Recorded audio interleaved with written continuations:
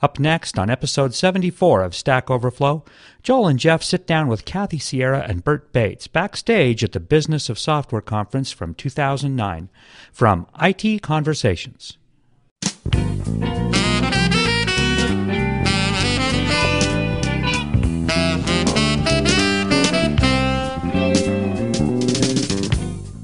Hi, this is Phil Windley. Today I'm excited to bring you another great program from Stack Overflow with Joel Spolsky and Jeff Atwood here on IT Conversations. The Conversations Network is a 501c3 nonprofit, and we need your help.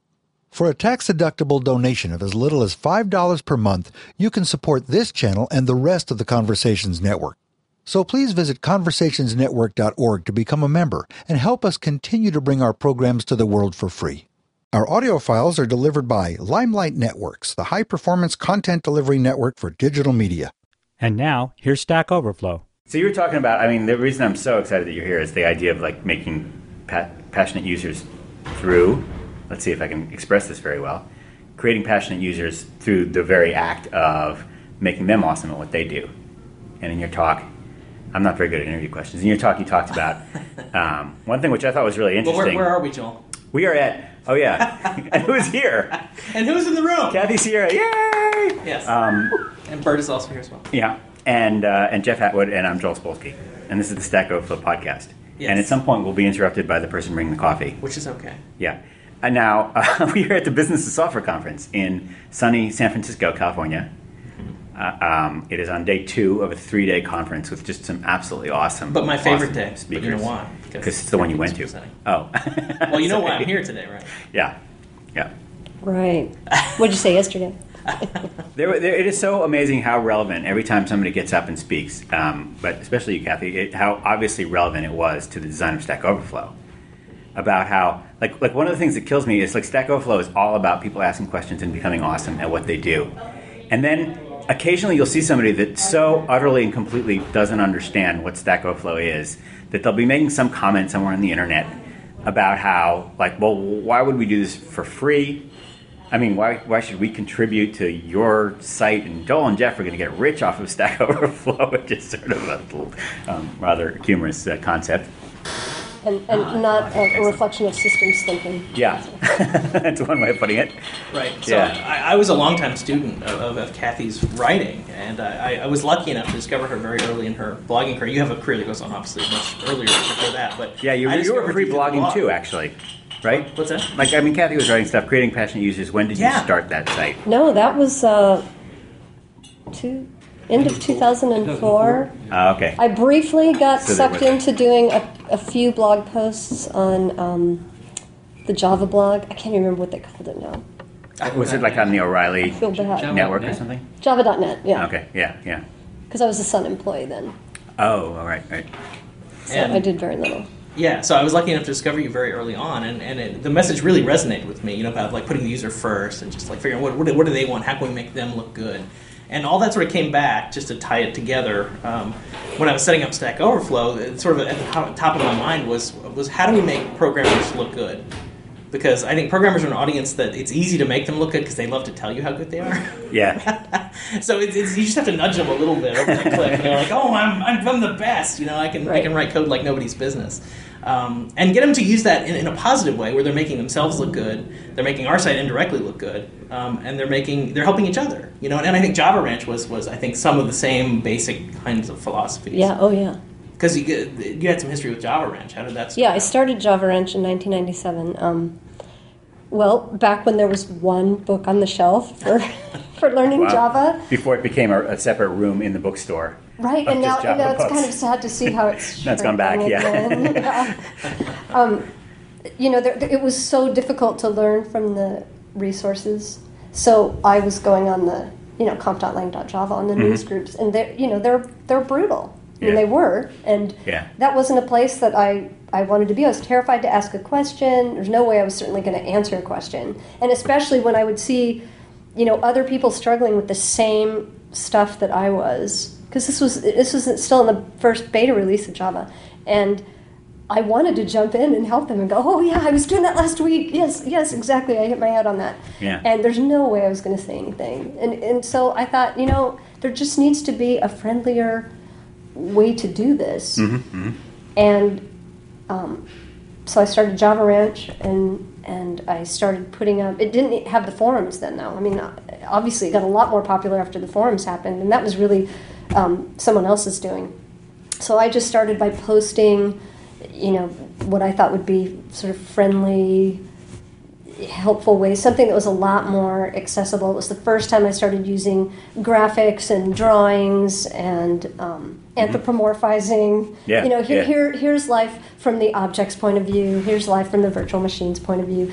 Those kinds of things. Cool. And then that's how it all started. But then when I went to work for Sun, they kind of, which is 1999, they sort of frowned on the whole idea of using the word Java in the name, and there was that whole thing, and it was just better if I didn't have anything to do with it. Mm-hmm. Even though it later became, their best evangelism site and a much more supportive for Java programmers than anything that they were doing at the time. Yeah. Ask Kathy how much she sold Java Ranch for. Oh, billions. You sold it? Billions. Pancakes.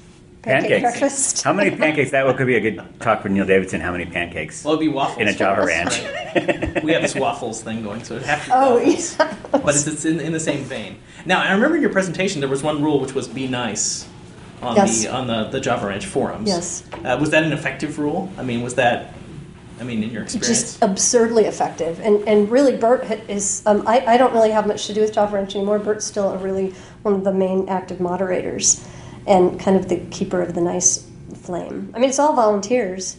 But it's pretty ruthlessly enforced and has been from the beginning. I mean, that's, there are just a few things that they insist on. Just even saying that, which we don't have anything even remotely like that, right? No, we do actually. It's what actually do we in have? the fact, believe it or not. It's just be nice. It's just a question of getting people to actually read it. Our but there's a lot of other stuff. Our fact is a little bit that's longer. the trouble. Hers is nice. Well, it's 2 words. Is nice because it's 2 words. Ours is a little bit longer, but be nice is in there. It's in bold. It's one of the header. It's like an H1. But they don't even have to see it. It's just the culture. I mean, that no one has to have remembered that they had to click that button in the terms of service. No, but I mean, having it carved in 2 big words in stone on the entry gate makes people remember it. It's sort of like when Google says "Don't be evil," whether or not they're evil or whatever is something at least that will cause them to have conversations right before they do something evil. Or doesn't Flickr have the "Don't be creepy"? It's like it says, "Don't be creepy." You know the guy. Don't be that guy. Yeah. Oh, that's right. Don't be that guy. Don't be that guy.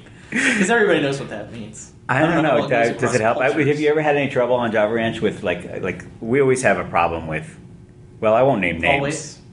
Always, forever. We occasionally have outbreaks of incivility, so it's an ongoing concern. It's not a general system. It's a lot less than other communities that I've been to, for sure. But sometimes you'll just have a person that insists on being a member of the community that is sometimes helpful, but more often than not, taking up more than his fair share of the vice principal's time. Let's put it that way. That is true. Yeah. That's an unfortunate fact that does happen. So then in the moderators forum, we spent a lot of time determining the moderator's closed forum that no one else can see. Yeah. How do we nicely deal with this guy who has to be shuffled off the stage? Somehow, right. Yeah. Yeah. So I think we get to that stage eventually. I think all communities do.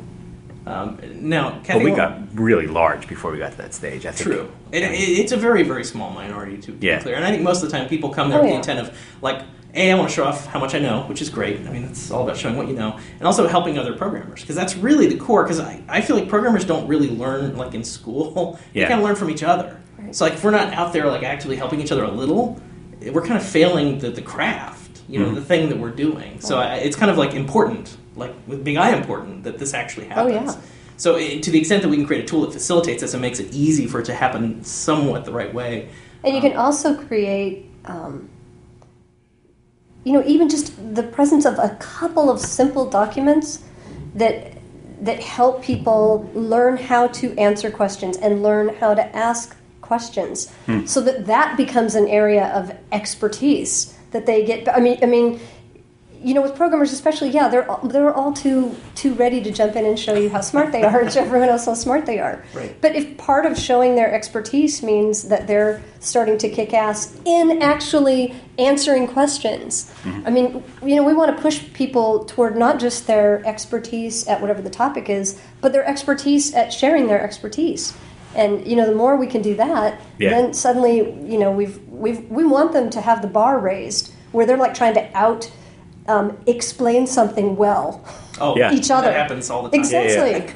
Rather than what you typically get on technical forums is they're just trying to shut the person down with how smart they are, so there's just no discussion. So we want the prize, not even really to be how nice they are, but how actually useful they are. So usefulness it's like nice is just the tool that allows usefulness to happen so that people will ask questions and feel comfortable doing that, and so that people will answer questions. Like the thing that we say about no dumb questions is important, but no dumb answers is even more important if you want to grow that. So obviously you're doing those things right.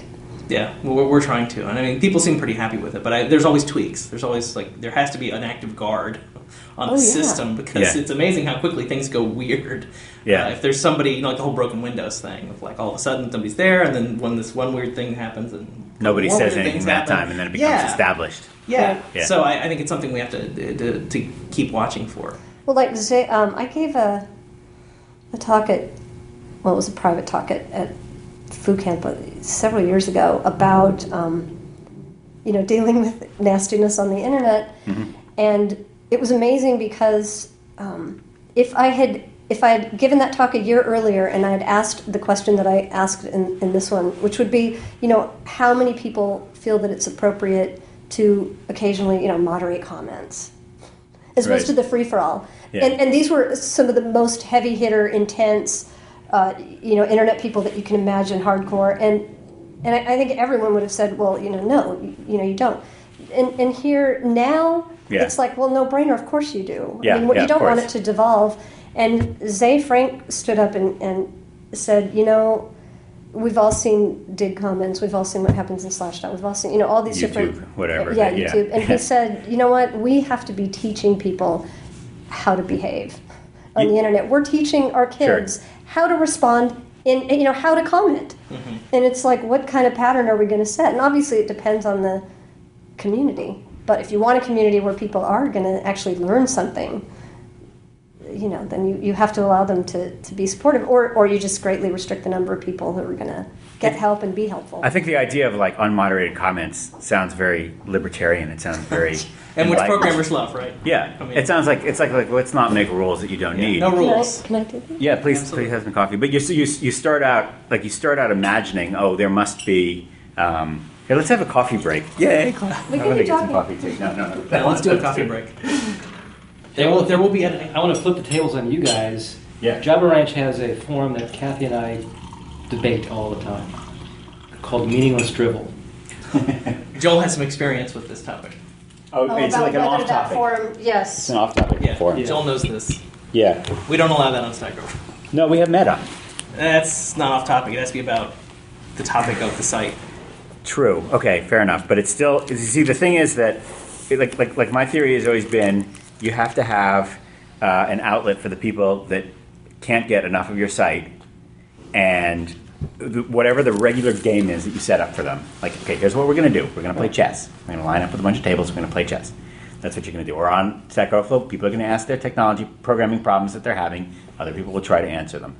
But that can give you a maximum of, let's say, 1.5 hours of satisfactory gameplay per day. And there's somebody that is so addicted to the site that they can't find anything else to do. They're going to hang around after they've used up their 1.5 hours of game playing, and they're going to invent the new game, throwing the chess pieces around the room, or disrupting other people trying to play chess, or whatever it is. But they're just like, the truth is, they're so in love with your friggin' site that they won't leave after they've gotten about as much of it as they can get today out of the site.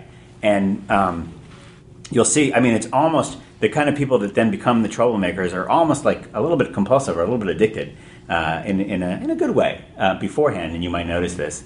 And so one thing that happened on the Joel on Software discussion group a long time ago is the site got big enough, there became a group of people for whom there just wasn't enough to talk about on the Joel on Software discussion group, and they started talking about other stuff, and it was the wrong stuff, and we had to delete it, and finally we just made an off-topic forum and just sort of hid it, and it was the kind of thing that, like, after a certain amount of time you'd find this off-topic forum, the link was sort of hidden in the new question post, so not everybody noticed that it existed. But when you went to post a new question and said, "Hey, is this off topic?" Go to the off topic forum. So it was only sort of experienced people who were already wasting too much time on the site that even knew about this, and they all kind of went to the off topic forum, where they proceeded to devolve into like the worst kind of 4chan kind of. I don't want to. I've insulted them enough times already, but just sort of a libertarian discussion forum with a group of people that just kind of had a lot of fun saying outrageous things that would have gotten me thrown in jail if this were in any other country other than the United States. And even some of the things which would get me thrown in jail for. So we finally had to shut it down. But it was a kind of bizarre thing is that the creation of that outlet actually made the core group so much healthier for so much longer, like giving people some other outlet. It did. It drew off some of the weird energies. Yeah. It helps in that regard. But we don't, even though we have Meta Stack Overflow, we don't actually have... Well, you know what it is? It's like Ghostbuster, that thing that captures the ghosts. Yeah. And you trap them and then... It's kind of, well, Michael used the flypaper metaphor. Like, it's just sort of like all the flies gravitate to that, and then you can like sort of throw them all away at once if you wanted to shut down that group, and then they're gone. I wouldn't shut them away. No, but it does... Ghost containment unit. A containment unit, yeah. But there's another thing. I mean, this we're looking at this as a how do you control your let's say overly excited users a little bit and give them an outlet for like basically investing 8 hours a day into the site instead of a more appropriate 20 minutes a day. And that's probably exactly. And what did you end up doing? Go ahead. Well, on Java Wrench, there's meaningless dribble. Yeah. And I think, now I think it's wonderful. I think it went through a period of time where it wasn't meaningless, and that was the problem. Uh-huh. Things became really political and... Got heavy. Yeah, it got real heavy. And that was, I suppose that was important for people at that time, when at the time it got heavy. But now it's great, but I think it's back to a culture thing. It's also moderated, so they... It's off topic, but it's not off core values of the site, it's still, its tagline, which has been there since the first page that I put up, says a friendly place, for Java Newhorns, or Greenhorns. Uh-huh.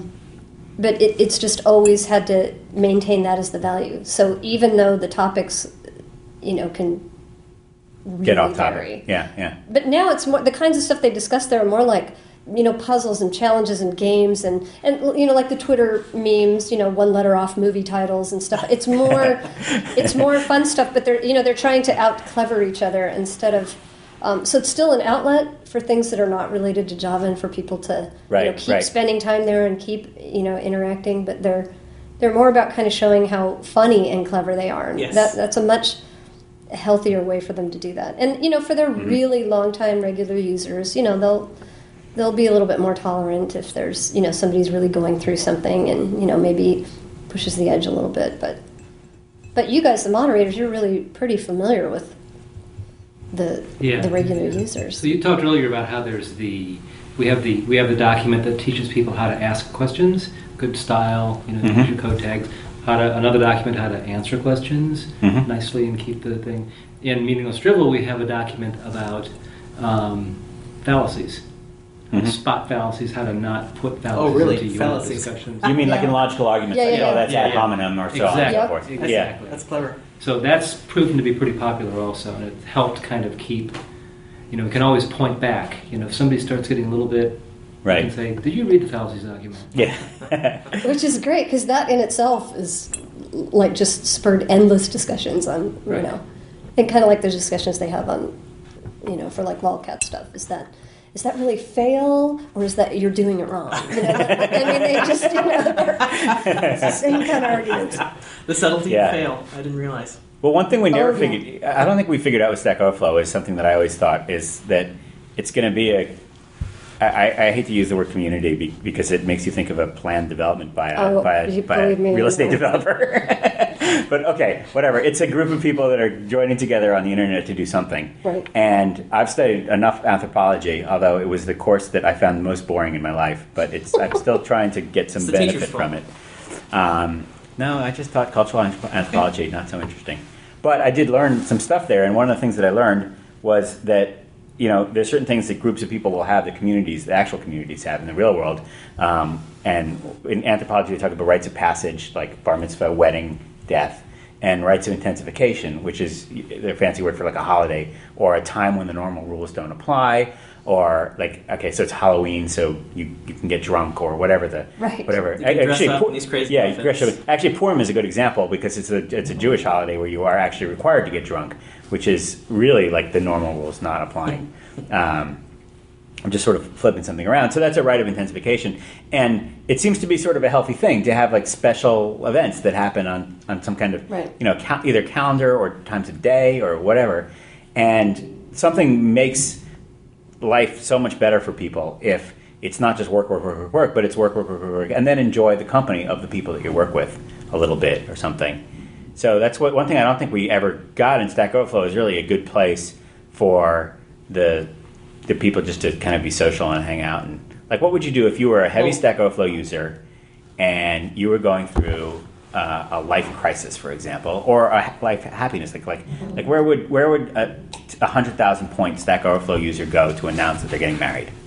That's a tough one because I guess I'm a little bit in the minority here because I kind of discourage discussion. Like my feeling is you have a bar and people hang out at the bar. In this case, the bar is a place to get programming questions answered.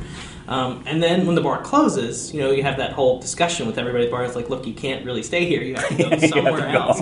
Because part of being a healthy software developer is you're not spending all your time on Stack Overflow. And this is kind of a little bit of a minority position, but since I basically run the site, I get to make those kinds of decisions. You get to do that, yeah. I struggle with that boundaries. same idea. That's why I was kind of uncomfortable with meaningless dribble for a while too. But it does seem like the positives for the reasons that you mentioned, have really outweighed the negative side. And it's very bounded.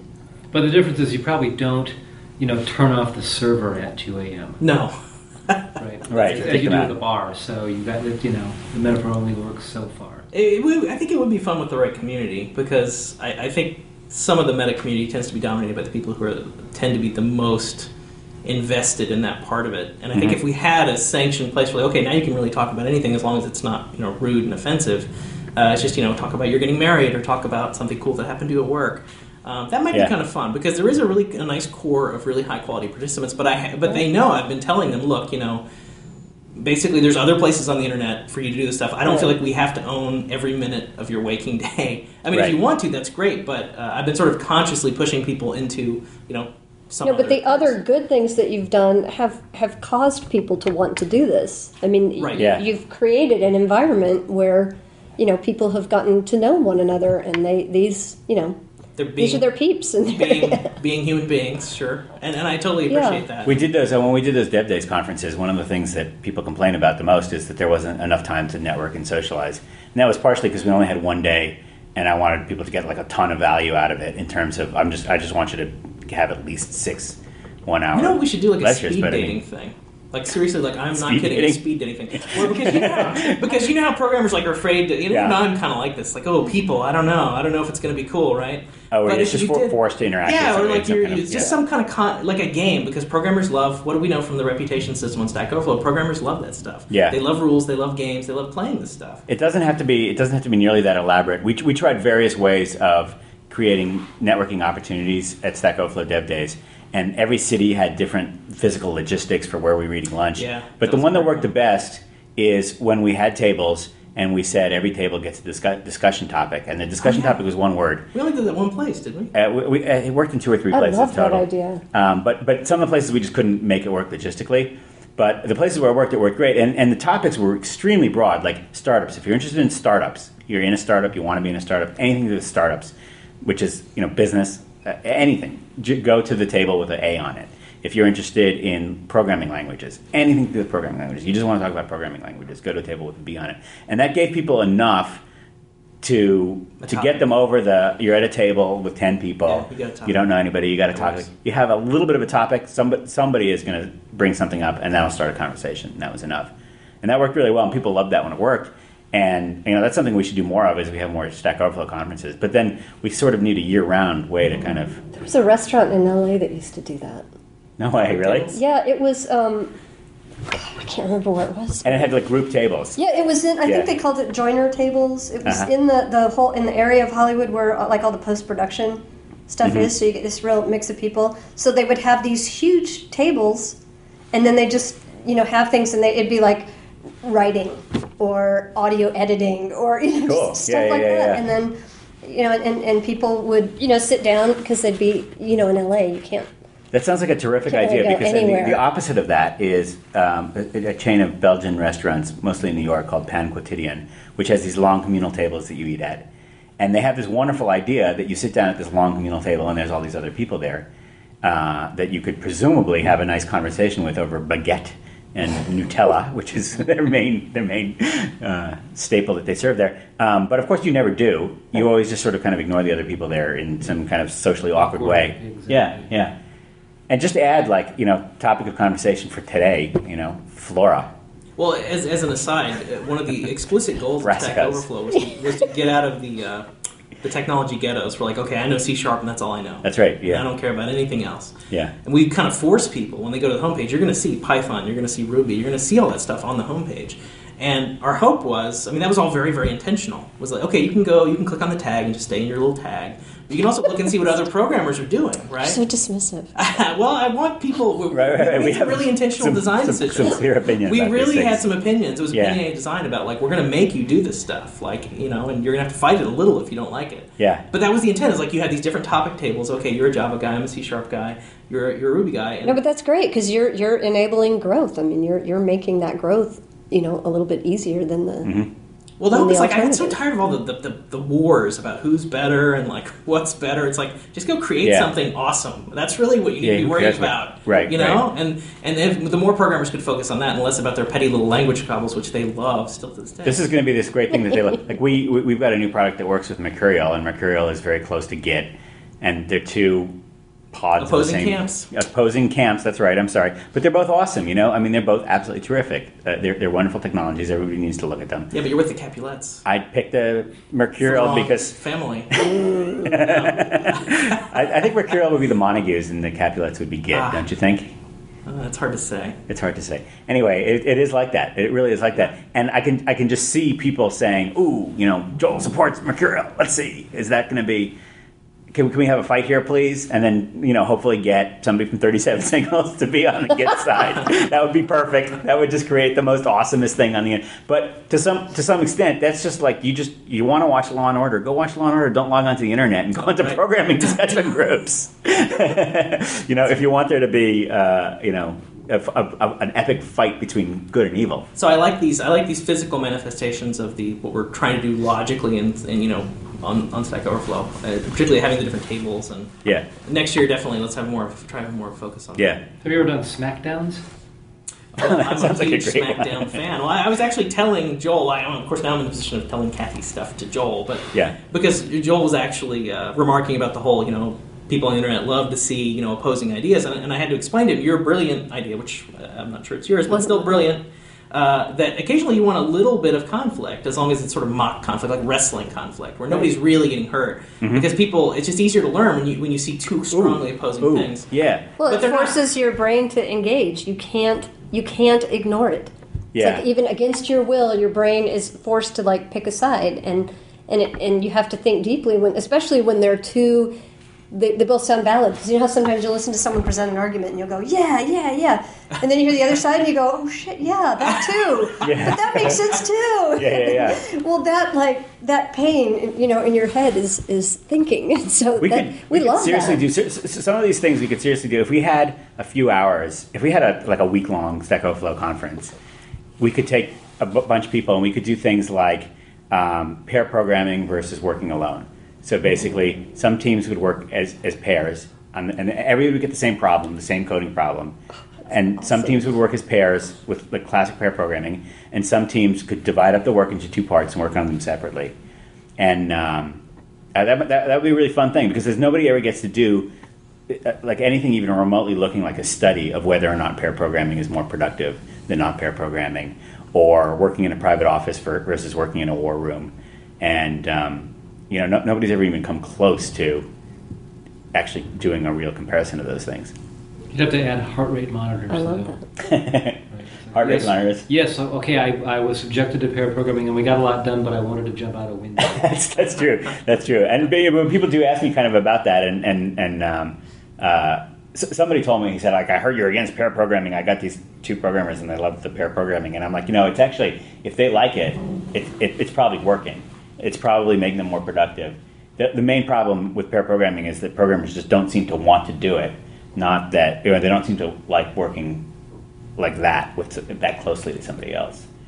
Not that it's. But we could do some kind of lab or experiment for people that haven't done it. Or, sure. I mean, there's all these. But there's a million things like that where there are people out there making claims on both sides of the same argument. Yeah. I love framework smackdowns. Those are the ones I've seen live. That would be pretty fun. We had something very, very close to that in London, where Peter Norvig, who's the chief scientist at Google or something like that. Yeah, chief scientist, I think. He's got some big data guy. AI guy. He's one of the main guys. He's really, really smart, and he wrote an absolutely brilliant explanation of how you do the spelling corrector, which is that thing on Google where you type Splotsky and it says you mean Spolsky, and it does that not based on a dictionary, and but based on all the words that are used on the entire internet, everywhere in every language, and he said, okay, here's how you would write the code to do that, and then he did it in 21 lines of Python code.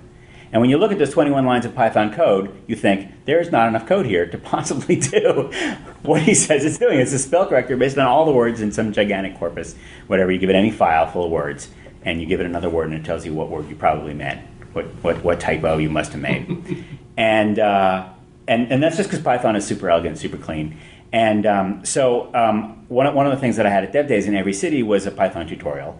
And I recommended to the Python speakers, if they don't have their own topic that they wanted to do, I recommended, why don't you explain Peter Norvig's code? Because it uses a lot of things in Python that are actually unique to Python to make really, really elegant code. And even if you knew Python, you wouldn't be bored because you'd be learning a very interesting algorithm here. So I think 8 out of 10 used it, and people generally liked it. But in London, John Skeet was like, can I, during lunch, I'm going to write this in C#. I'm going to write the same code in C#. Would you put my monitor up on the screen? And then he got a couple of people around him, and they put his computer up on the screen during lunch, and he tried to hack through that thing in C#. And I don't know the status of that. He didn't quite finish in time. I don't think he quite got as far as he wanted to, but he made some progress. He did make some progress. And he 212 lines of code. Well, actually, C# 3.0, somebody like John Skeet could probably get it down to it would probably be close. 30 lines, like only a little bit more than... It would definitely be more verbose than Python just because of like the squiggly braces and a few other things, but it would probably be pretty similar because there's a lot of those advanced features that Python has are starting to show up. Yeah. So sure.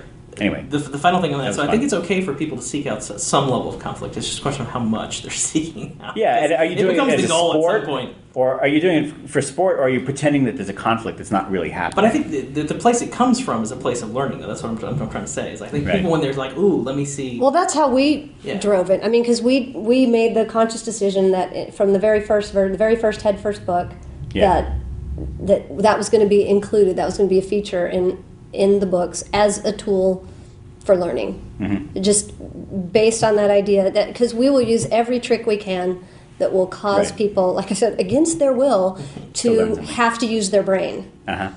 And that's one of the simplest ways to do it. And, sometimes, like we'll see some authors, and certainly I've done it, where it's sort of contrived, where you're really only pretending that the other side is you're really just kind of doing a straw man thing. Yeah. And we try to discourage that. We try to find real, honest value in both things, even though we may decide that we're going to just pick one, that this is the approach we're going to use. Yeah. But the idea is it's to force them to think more deeply, because when you're presented with two things that both make sense and are opposing, and also, we're all dealing with issues that are more complex. They're right. It's not. They're not simple, and they don't necessarily need to be. And it's okay for people to understand that there are multiple ways to do this, and they both they both have value. And sometimes we're going to pick one because in this context this programming approach makes more sense, and sometimes we're just going to do it because we just rolled the dice, or sometimes because we just already know this way, even when it's not as efficient, or and it's okay. But we just want people to see those perspectives. But the other reason that we do it is because, when people are trying to learn anything technical, right, everything that they look at, especially if they're already programmers and they're learning like a new language, the first thing your brain starts doing is trying to map it to what you already know. And and you're just bleeding, brain cycles doing that. Yeah. So part of what we try to do is not ignore the fact that they're doing that, and just acknowledge it in some way, either by saying, look, here are all the things that you should not worry about right now. Right. And it's like we're trying to anticipate. Here are all the things that are just going to be, nagging at the back of your mind. Do you ever wait, do real tests where you show text to people and ask them what's nagging in the back of your mind so I can put it on that list, or do you just try to anticipate that? Or is there? We do it in a couple ways, actually. So the first one, because the first 3 books that we wrote were all things that I'd been teaching at Sun. Right. So as a teacher, you end up with that list. Sure. Right. Yeah. And it has been studied that if you look at a technical topic, and if you look at the questions that people ask, it follows kind of that 80-20 rule that there'll be some outlier questions. Yeah. But you can pretty much figure out what are the things that are really going to be bothering you. Yeah. Now, what we tell authors who are not teaching the topics they're writing about is that you can't always predict. Yeah. So that's where we would tell people to go haunt a forum where people are most likely to be having trouble with whatever this topic is, and just do an analysis. Just, we want to see the numbers. How many people asked questions about, this? How many people asked questions about this? And figure out, what those pain points are. So we don't want them guessing about those cognitive leaks, because those cognitive leaks are the things most likely to either cause people to throw the book across the room or stop. And certainly they're not devoting their brain to it even if they're not consciously aware that something's not right. Something's not right. Very weird. Sometimes you're so distracted by not knowing something that you need to know while a book is trying to explain something to you. Right. And then sometimes you're reading a text that's trying to teach you something, and you're constantly surprised that every sentence is exactly the sentence that you wish was there. Right. That was the thing you were wondering about at that exact moment. Now, you also don't want to take people off. It's sort of like you've constructed a film, right? And you don't want people going off on the... Yeah. We all know how interactive movies went. We don't want people leaving the path. Right. Because here they're in the flow. So the trick is, how can you give people those... how can you relieve people of all those cognitive leaks without taking them off the path? So that's why we do things like we have the Q&A thing, where as they're reading, it'll be like, here are questions that might be bugging you. They're not central. People don't have to read them to keep going forward. But it's kind of like the skeptical questions. And then we also have skeptical characters actually in the book format who are posing... Right. Well, wait a minute. This is, this is insane. This is ridiculous. And occasionally, the answers were, like sometimes they'll say, well, who wrote this API? And what the hell were they thinking? And most of the time we'll go, well, there's actually a good explanation, blah, blah. And occasionally it'll be like, you know what? The answer we got from Sun engineers was, well, we're humans too. Yep. And we make mistakes on naming and stuff like that. But it's like, as long as it's answered, then you've let that go and people can keep moving forward. And, that's really a tricky thing to do. You may know the answer to this. Whatever happened, when I was a child, my parents, my mother had to learn PL1 in order to do an experiment with concordances on a mainframe computer or something like that. She was one of the early people trying to use computers, which were mainframes in those days. There were no personal computers, in the humanities. So she was, I think, analyzing Shakespeare, and she was taking words from Shakespeare and looking them up in dictionaries, which she got dictionaries sent to her on magnetic reel-to-reel tape. And anyway, she had to write code in PL1 to do this analysis of, I think, a histogram of the words and the dictionary definitions of the words that appeared in Shakespeare.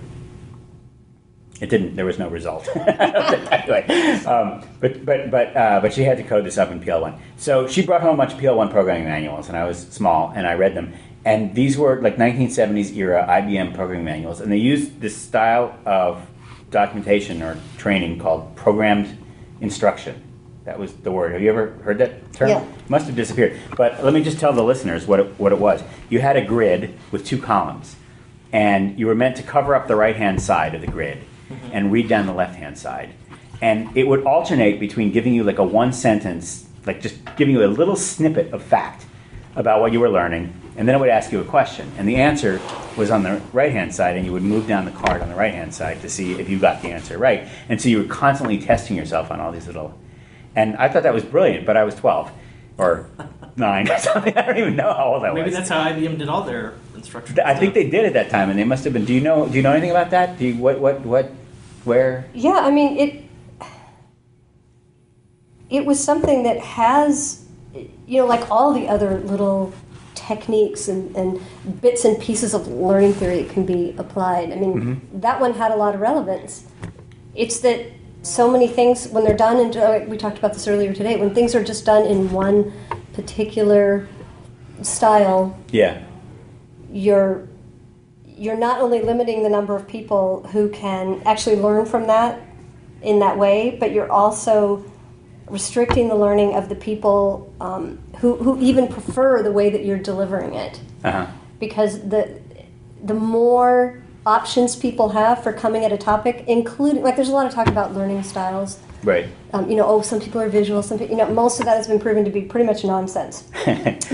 Even though that myth persists, because everyone knows that they have something that they feel as though they prefer. Yeah. But it turns out that the style that matters is the one that's most effective for delivering that kind of content. We're all visual. It's very difficult, like with a technical topic, to explain something without using diagrams and hope that the message you want to communicate that's in your head will actually transfer without error into someone else's head. Right. I mean, if I can just, so one of the reasons that we use a lot of graphics is because we just can't write that well. I mean, there's no way I could guarantee that I can use words when I can just have one picture and, oh yeah, there's the server, oh yeah, there's the client, oh, that's how this travels over here and that travels over there. So you need like 17 different mechanisms all at the same time, basically. Keep repeating different pictures. More is better. I mean, if you were with someone one-on-one tutoring, right, a really good, tutor instructor. Well, and let me back up for a second. One really cool thing is that even though it didn't go in this direction, there was a lot of funding for computerized instruction many, many years ago. And Xerox PARC were some of the people who were really leading this. And, NATO was funding it, and, there were everything they could do to, help the military learn faster. So while they did that, they believed, of course, that they would be doing everything, computerized. That all learning would just be computerized and it would be awesome. The earliest days of CBT. Well, actually, we were going to just take a pill, but in the meantime, we would use computers. Once the whole under your pillow thing didn't work, then they did that. But what they did is they started analyzing, deep analysis of actual human tutors, and most of it was done around programming.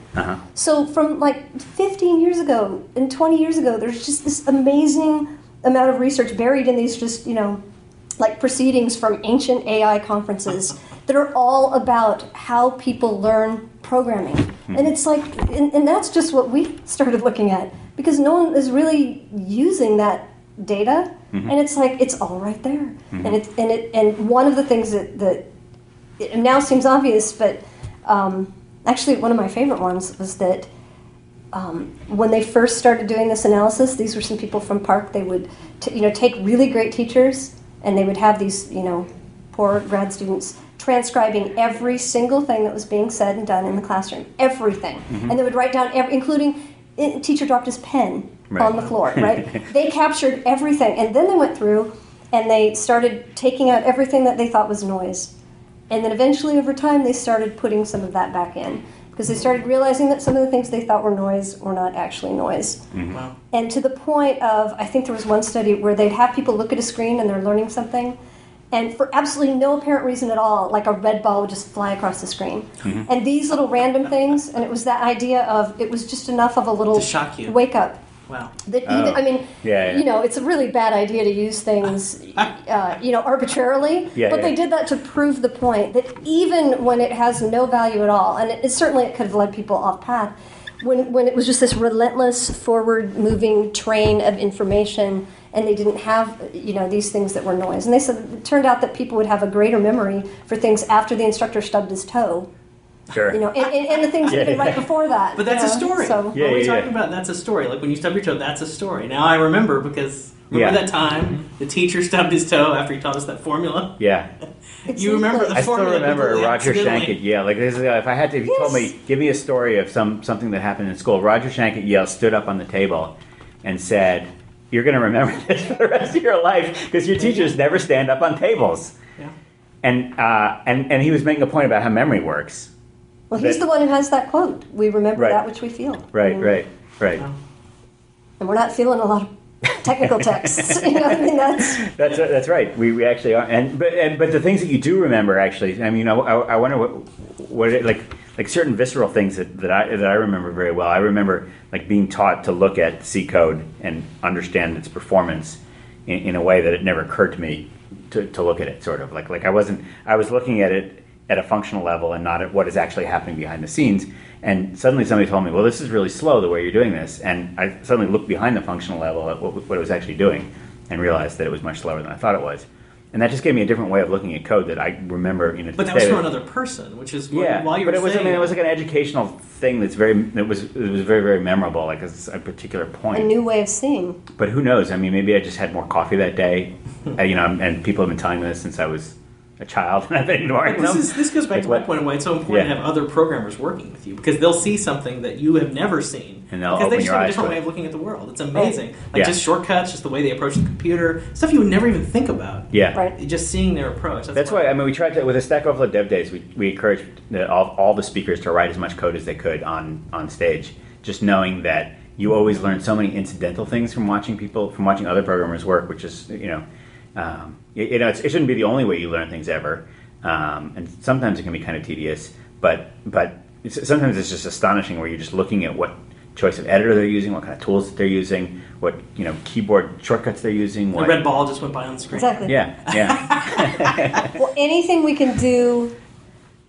I mean, our goal is always how can we get their brains to engage at a deeper level. Uh-huh.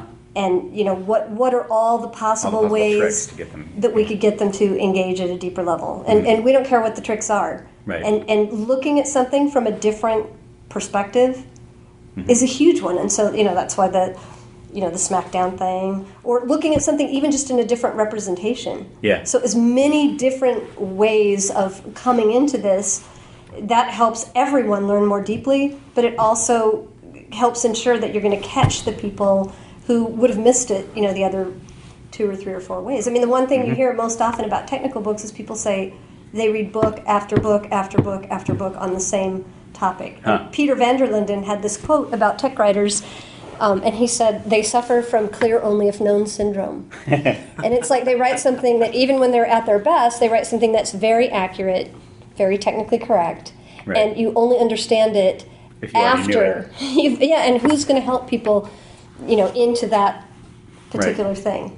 And, we find that, I mean, now we're learning about horses. And we're finding the same thing in the horse world, that it's like we have to triangulate among all these different people writing about the very same topic to figure out. And then sometimes you can have one lesson with one human who will go, oh, no, actually you're supposed to move, you're supposed to do this and put your butt here. And it's like, the hell didn't they say that? Yeah, they did say that in all those books. Yeah, that's actually something that I mean, my dad is an expert on teaching languages, and I went with him when I was a child to a course to learn Arabic, and there was an instructor in a room of about 25 people in the room, and the instructor, it was the very, very first course on like how to say hello and how to say goodbye in Arabic, and the instructor was so detail-oriented that my dad noticed that he had formed a mental model of every single pupil in the room, every single student in the room, and what they had learned and what they hadn't learned. Now, it was the very, very first course, so everybody went in knowing 0 Arabic and came out learning 7 words, but he knew that, like, okay, that guy's still having trouble with marhaba, marhabtin, which is hello, and the response to hello, and that other person is not yet. And so I'm going to go back and drill that person. And it looked like he was just sort of randomly picking on people. And he was actually keeping track of like, I think about 25 people in the room. And my dad, who's kind of an expert at looking at these things, noticed this and pointed it out to me. He's like, look what he's doing. It's like, you can't do that even on the second class. Because after the first class, people go home and they want to practice their newfound skills, and they try it on somebody and they learn another word. And the instructor no longer has a mental model of what you know. Right. And you can't sustain that for very long at all. And usually where they get in trouble, where language instructors get in trouble, is they try for too long to limit, like, you don't know that word yet. And I later went back and took college Arabic years later, and it was like a full semester course. It was much more serious than the conversational Arabic course. And it was about the second week of the class, and some student kept saying, how do you negate the sentence? How do you say not? And the professor says, you haven't learned that yet. That's in week 3. It's like, let's talk about something else. I can't tell you how to say that. It's too complicated. It's too hard. I haven't taught you that, so you just don't have to try to do that. Which was sort of probably not a good way to teach a language. Like, you would imagine that the right way to teach a language is like, let's just struggle along. I'll help you with a word or two. Maybe you won't know the full grammar of like when to say mish and when to say la, which are the two different ways to say not. Wasn't that what happens in the real world? I mean, yeah. It was an Arabic-speaking country. Sure. And they had nobody they could translate. I would kind of just be flailing. Right. So it was sort of funny. It was sort of funny that like the beginning language teachers somehow have this compulsion to have a complete mental model of everything you know, and they're going to fill in all those slots in the right order. And when it works, it's brilliant. But it can only possibly work for one teacher and one student in about 10 minutes. Well, you just described the model that they wanted to use for the field of intelligent tutoring systems. Uh-huh. The computer would always have the student model. Uh-huh. And then it would also have the expert model. Right. And it would be trying to converge those, and then people would fight about how much the student should be exposed to the expert model, and the learning would happen in the comparisons between this perfect view of the student model versus the expert. Right, and it seems like almost an obsessive compulsive kind of model. Yeah. Something that happens with kids, I just noticed because I got nieces and nephews and stuff like that, is they have a lot of trouble with first person, just saying I. They tend to say they say me a lot when they mean I. Like they learn that last. It's one of the latest things. They say me wants to go to whatever. I mean, it's Elmo. He was just talking about Elmo on Twitter. So sorry. Is probably what's going No. What's actually kind of interesting? Sometimes they'll start referring to themselves as in the. And then if you look, a lot of times their caregivers, or if it's their mother or their father who spends most of the time with them, often refers to herself in the third person and says to the kid, okay, mommy's tired now. Right. And you're like, no wonder this kid isn't friggin' learning how to say I. It's like hard enough that you have to flip it. Like I would say you and you would say I. I never thought about that. But parents, do you ever do that? I don't know why, but it is extremely common I've for heard parents my to wife refer to do themselves. it. Yeah, I mean it's just really standard speech pattern. It's standard baby talk or whatever, which is kind of odd, and so kids get that kind of last.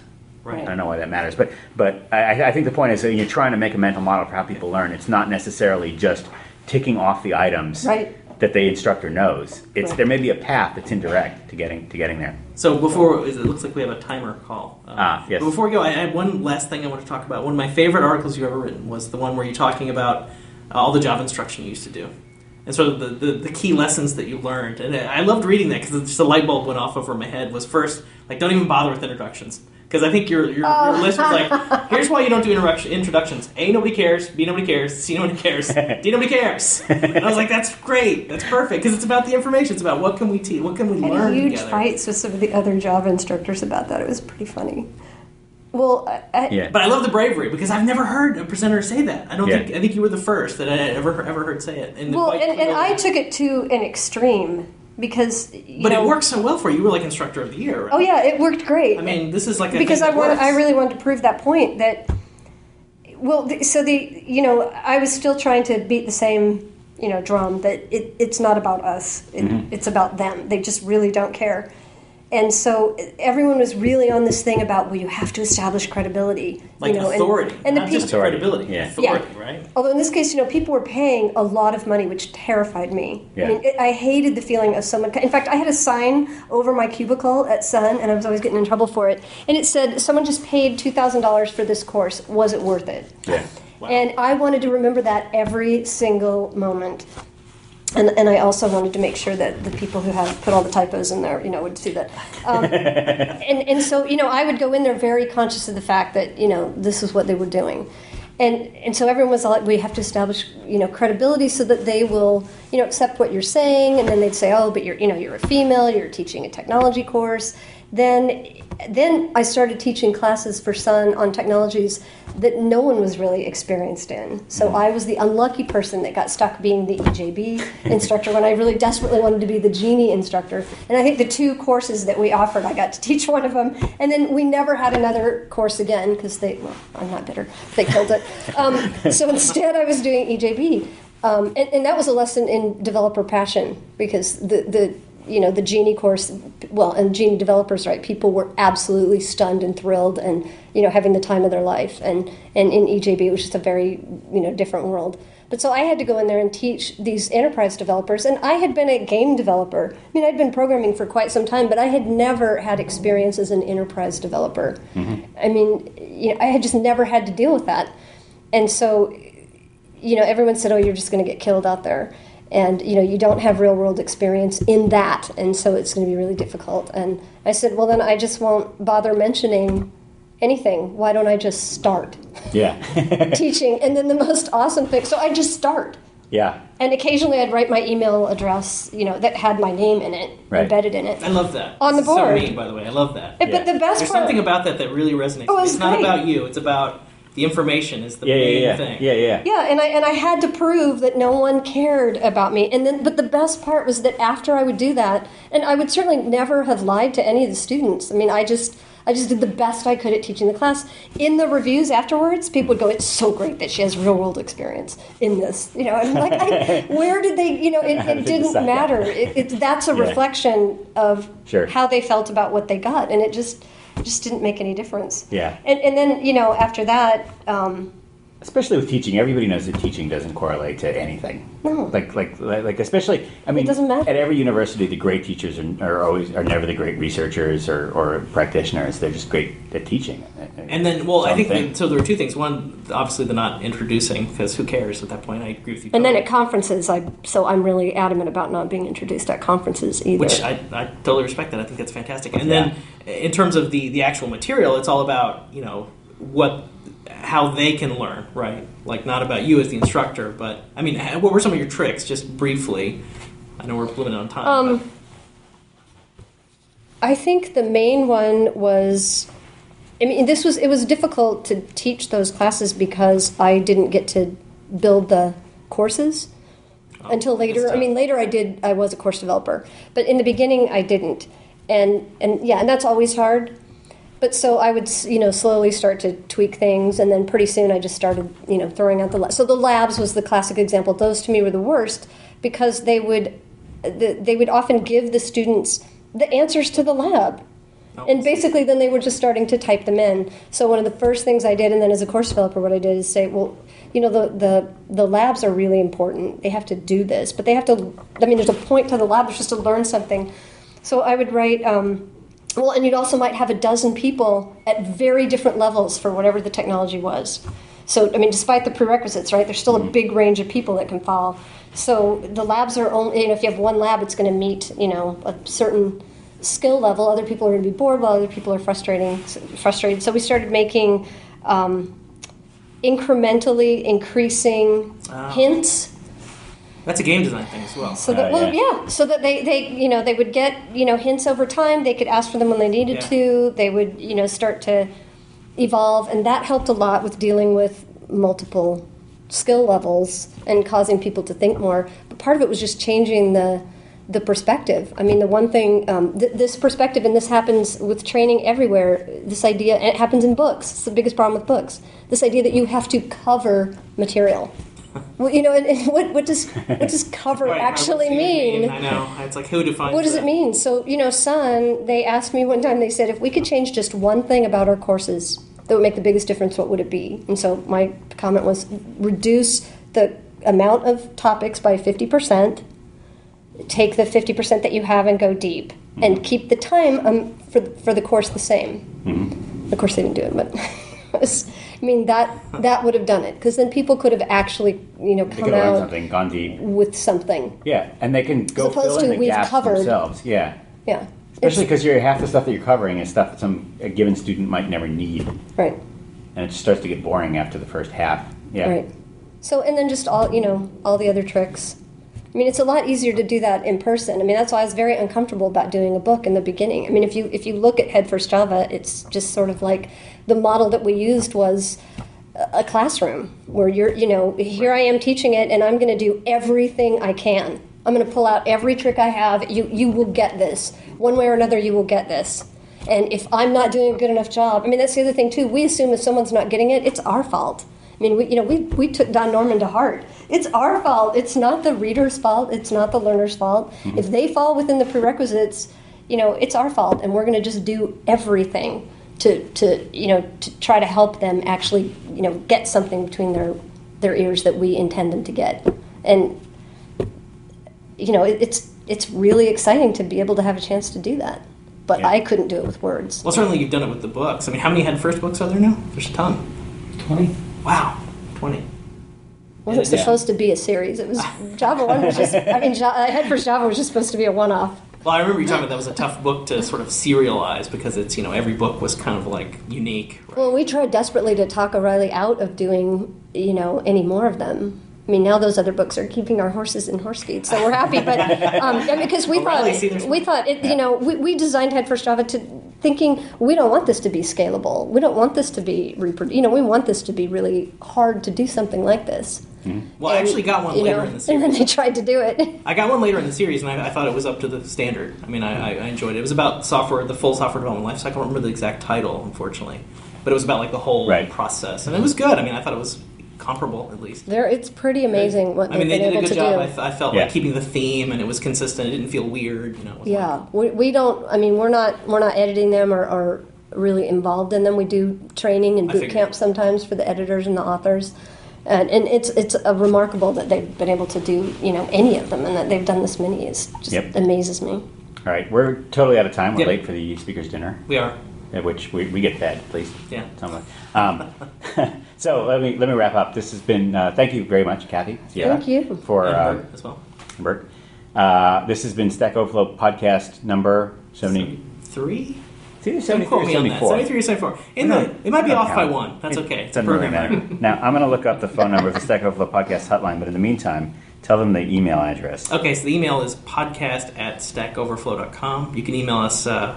An audio question in MP3 format or Ogg Vorbis format. Try to keep it to 90 seconds. Or you can call 646-826-3879 and record something there, and we'll play your questions and answers on a future show when we're back to the normal schedule back in our offices. There's also a transcript wiki at which volunteers around the world transcribe these talks, and that is linked to every week in the show notes at blog.stackoverflow.com, where there's hyperlinks to all the various things that we mentioned on this talk. That's right. Including that Arabic course I took when I was 16. So, thank you very much, and see you next week. Bye, guys. Bye, thanks.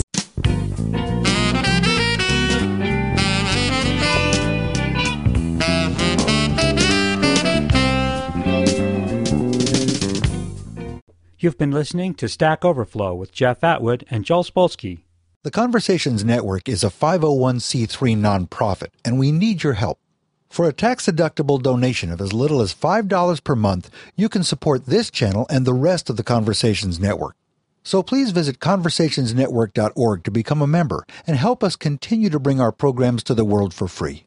Our audio files are delivered by Limelight Networks, the high-performance content delivery network for digital media. The post-production audio engineer for this program was Rob Lepper. Our website editor was Jeff Atwood. The series producer is Jeff Atwood.